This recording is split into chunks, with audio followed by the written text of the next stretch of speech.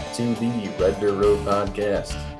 I am Marshall Farnsworth here with Alex Breitenbach, currently staying in a hotel room right now. He's always in a different location, seems like. How's it going? I'm doing good. I'm on location here in Ithaca, New York. So I'm finally getting back into the swing of things, getting back into the testing process at my university. But in order to do that, we got to spend a couple days in a hotel room until we get 2 negative test results back. So we're having a fun time waiting for that. But the big question is, because you went on your own adventure last week.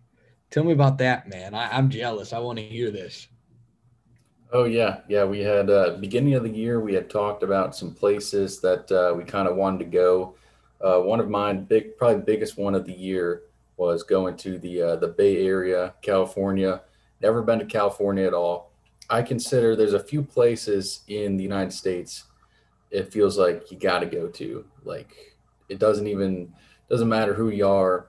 I think Texas, California, and New York, and then as far as like cities, L.A. and New York City. I've never been to L.A. yet, and I haven't been to Texas, but I know people there that I can stay with. So eventually, before too long, I want to go there. But we went to the Bay Area, stayed at my girlfriend's friend's house in San Jose. Really nice place.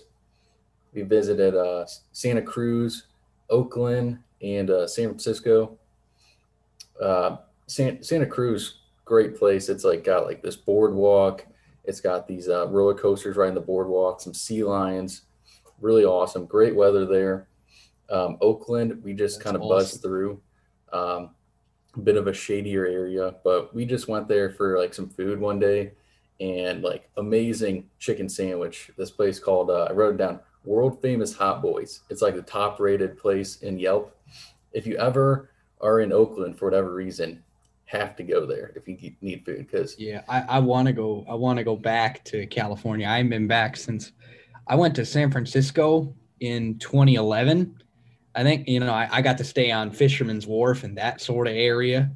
And then I went up to Bakersfield and did Giant Sequoia National Park, went hiking and a whole bunch of stuff. But I never got the chance to go down to Oakland and Los Angeles, that sort of area. Sacramento. I believe I have been to Santa Cruz though. I'm not. I if I'm not mistaken, we went to a theme park. I don't know if it was Santa Cruz or Santa Barbara, one of those two. But they had a theme park there, and I went there. That's awesome though, man. I'm so jealous.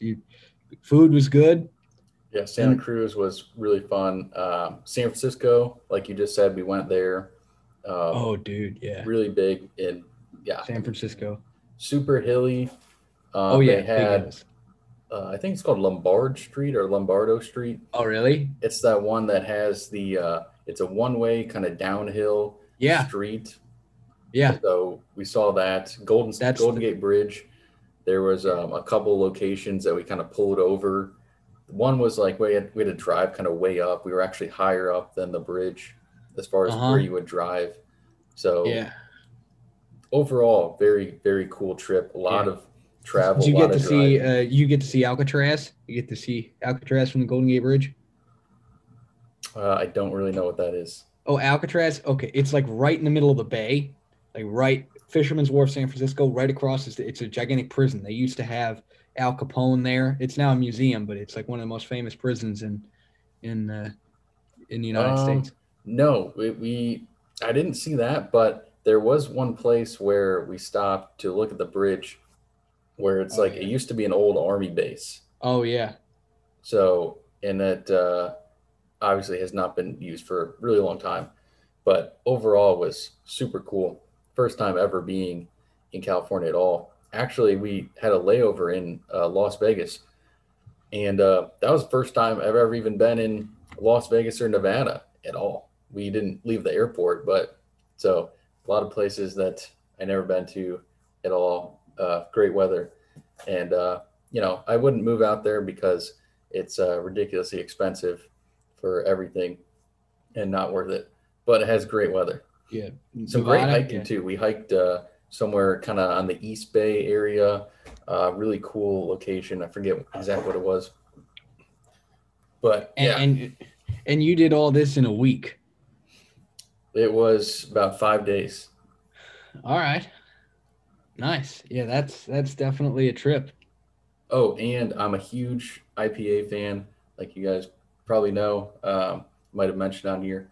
We got like 15 different California IPAs. I think there's only one someone got that I've had before, and so we had a Mhm. night where there's four of us. We all tried them, Craft and brews. Nice. yeah, they were great. All right, so moving on from that, a little Brooks and Dunn news. They were just recently nominated for the Academy of Country Music Duo of the Year. It's April 18th on CBS. I'll be tuned into that. They win these, seems like all the time. It was pretty cool that they were even nominated since they've been around for so long. And also, they did not come out with any music in 2020, except for I think there was might have been, no, I don't think they came out with any music at all. They were on they've been some Luke Combs songs, but I think that actually might have All been right. 2019. So that was I pretty, th- that was pretty cool. They were even nominated since they didn't come out with any yeah. music. Wait, I thought, maybe it was Ronnie Dunn or Kix Brooks who had a song that was like sort of new, or maybe he did a cover. I remember we were talking like he did a cover of something, or he didn't Ronnie release Dunn, it on Spotify or anything, but it was like, Ronnie Dunn came out with an album last year, but that oh, was okay. not Brooks and Dunn, or Kix Brooks was not included in that at Ah, all. okay. Yeah, okay. All right, so we are talking about Boot Scoot and Boogie today. The song review. We'll get to the music video review next time. It is the eighth song off the album, Mhm. 318 in length. It's the last single on this album, and let me pull up the. So something a little bit surprising that you probably might not know is that it was written only by Ronnie Dunn, not too surprising, but it was first recorded by this band called Asleep at the Wheel for their album Keeping Me Up Nights. Keeping Me Up Nights. It's kind of a weird name for What? their 1990 album. Are you sure it's Uh, not keeping me up at night or something like that? it is Keeping Me Up Nights is what it is Wow. saying right here. I'm Very going to. interesting. I think Yeah, it's it. I think it's like keeping. I don't know. I don't really know what that means. It was included in their 99 or 1991 debut album, Brand New Man. It originally served as the B side of their second single, My Next Broken Heart. It was the duo's fourth single release and fourth consecutive number one single on the Billboard Hot Country charts. The song is a tribute to the line dancing in a Texas style honky tonk. The song's success is credited with having sparked a renewed interest in line dancing throughout the United States. The song was Brooks and Dunn's first crossover hit, reaching number 50 on the Billboard Hot 100. A dance mix of Boot Scoot and Boogie can be found on Brooks and Dunn's 1993 album, Hard Working Man. We will review that song down the line. Let me tell you right now, it is trash. Do not listen to that song. Well, listen to it, but oh, it's dude, really like very. Have you heard it? no, no, no, no, no. Well, then there I'm you just, go. that's brutal, man. I mean, for not here now, again, I'm going to take that at face value. It probably sucks, but I haven't listened to it yet. So I'm just like, man, he just ripped into that right there.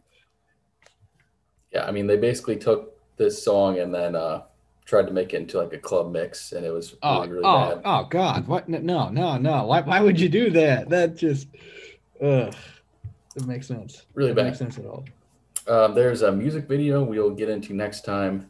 And like I said, yeah, peak number one on the country charts in the US and Canada, and 50 on the US Hot 100. The year end charts ended the year 1992 at number seven. So pretty big. I mean, it's top 10 song for that year, which is pretty wild because I think this was not the only one from this album that had that. So let me. So so let me get into the breakdown of this song. I really like this song. I'll save my opinion for a minute. So I'm gonna get into the breakdown of the lyrics first, and actually how I'm gonna do this as far as how we're telling our opinions of this is I want to talk about the lyrics strictly first, and then kind of get into the songs because we can talk about the Asleep at the Wheel version compared to the Brooks and Dunn version. But strictly talking about the lyrics right now, it's got a 10-second intro, and the first verse, Ronnie Dunn is saying that there's a bar in the country outside the city limits that's it's really popping. He says it's, quote, got whiskey, women, music, and smokes. Second verse says that he's got a good, hardworking job, and he goes flying down that highway to get there after work. The chorus is basically just words that you would kind of dance to. He says things like let's go boot scooting and baby meet me out back, we're gonna boogie. It's also got Cadillac Blackjack in there, so there's gambling at that bar too. So Oh yeah. so that's what they're talking about. Some sort of high class but yet trashy vibe there. I like that. The third verse, it says that the bartender asks what he wants to drink, and he replies, and this is I'll talk about this a little bit later. There's a few lines I love in this, but this is probably the best line of the song. He says, "A shot of that redhead yonder looking at me." That's so great because it's so Brooks and Dunn, fits so well, and then it's also like yeah. a shot, like something that you would order at a bar. So that's awesome. Yep. And then he describes the different people at the bar, quote, outlaws, in-laws, crooks and straights. Sounds like a Toby Keith kind of a song where he it sounds like This Bar. Called This Bar, I think it is. I love This Bar or something like that. And then the choruses finish out the song. So let's get in strictly to the lyrics first, because I feel like the song is a whole different thing because there's two versions. So I'm going to throw it over to you on what you think about the lyrics of this song. All right. Okay. Well, I love these lyrics because it's just, number one, this is so Brooks and Dunn. This is just, everything about this song just oozes Brooks and Dunn right here. Now, I want to talk about the heel toe, do-si-do, come on, baby, let's go boot scooting.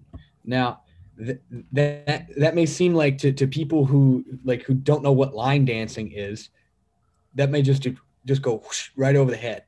Now, honestly, and I find it interesting that this song is a tribute to line dancing, and not only that, but it sparked a renewed interest in line dancing.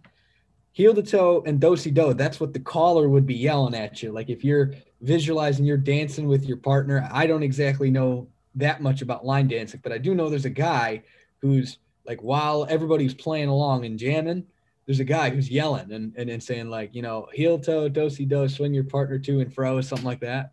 And so that gives that perfect image right there of that line dancing.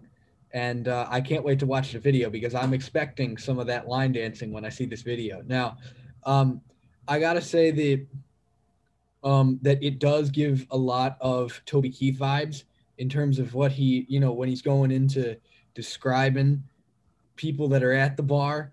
Like, you got whiskey, women, music, and smoke. It's where all the cowboy folk go to do the boot, scoot, and boogie. Now that gives me really good vibes right there because you picture it. You get the full picture there, and you kind of really feel the smoky bar, and that paired with the instrumentation and the just the whole swing / honky tonk vibe really sells it right there. That's great. And I do also see he talks about his outlaws, in-laws, crooks and straights. So basically just everybody's in the bar, everybody's having a good time, and that's that image that they want to sell right there. It's great. It's absolutely great.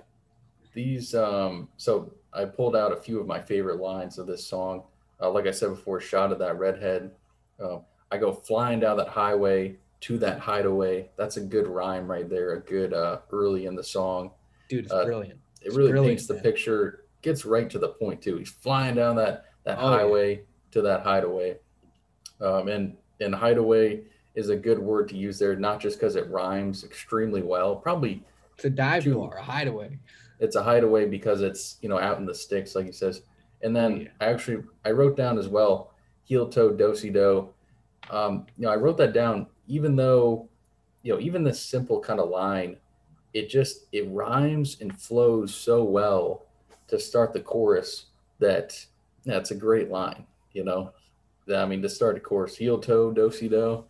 Um, Come on, baby, let's go boot scooting. And I like that the lyrics get right to the point from the beginning. At the beginning of the song, puts you in the atmosphere. It says, "Out in the country, there's a honky tonk, past the city line limits, stuff like that." Gets right to the point. It doesn't have these sort of filler verses or filler words. Some songs Oh yeah. that kind of separates a good song from a great song. So now onto the opinion of because the lyrics are the same for both of these songs really. I'll throw it over to you on the comparing the or how you think about the Brooks and Dunn version Okay. and kind of how it compares to the Asleep at the Wheel version. Okay. Well, I'm going to start off with this. I had no idea what asleep at the wheel was before you texted me about it. I had absolutely no idea. Um, and it turns out that they were from around the same time. I mean, Asleep at the Wheel started in sort of 1970, but it didn't really have this song, at least that I'm aware of, until the 90s. And then or Brooks and Dunn, pardon me, did a cover of it. And honestly, I think that Brooks and Dunn does it a hell of a lot better. I mean, I just listened to the Asleep at the Wheel version. Now, with the Asleep at the Wheel version, I really do get that line dancing feel. It's more of a swing, like very, very traditionalist country sort of bluegrass vibe. You do get a lot of piano in there with them. Like you get the piano soloist and stuff like that. And I mean, you do get that with Brooks and Dunn too. But I just think the delivery and this is where I'm basing my comparison is the delivery. The guy who's singing, I don't know his name for "Asleep at the Wheel," the front man. I mean, he sings it, yeah, like yeah, he's belting it out, but to me, it just does not have that umph. That it's not very commanding. It's kind of quiet, and in my opinion, it like yes, it makes you want to dance, but it's kind of a more laid back version of it. What I love about Ronnie Dunn and Kix Brooks with this song is that they take that song, which is essentially it's the same thing except for different instrumentation and just a different singers. But what they do is it's the delivery. They take command of it and it makes you it's hype. It makes you want to dance. Like I don't know anything about line dancing, but I sure as hell want to line dance to this song. I mean, Yeah, and I couldn't agree and more. that's I think my big shtick with it. I don't think there's anything wrong with Asleep at the Wheel. I still think they do a good job.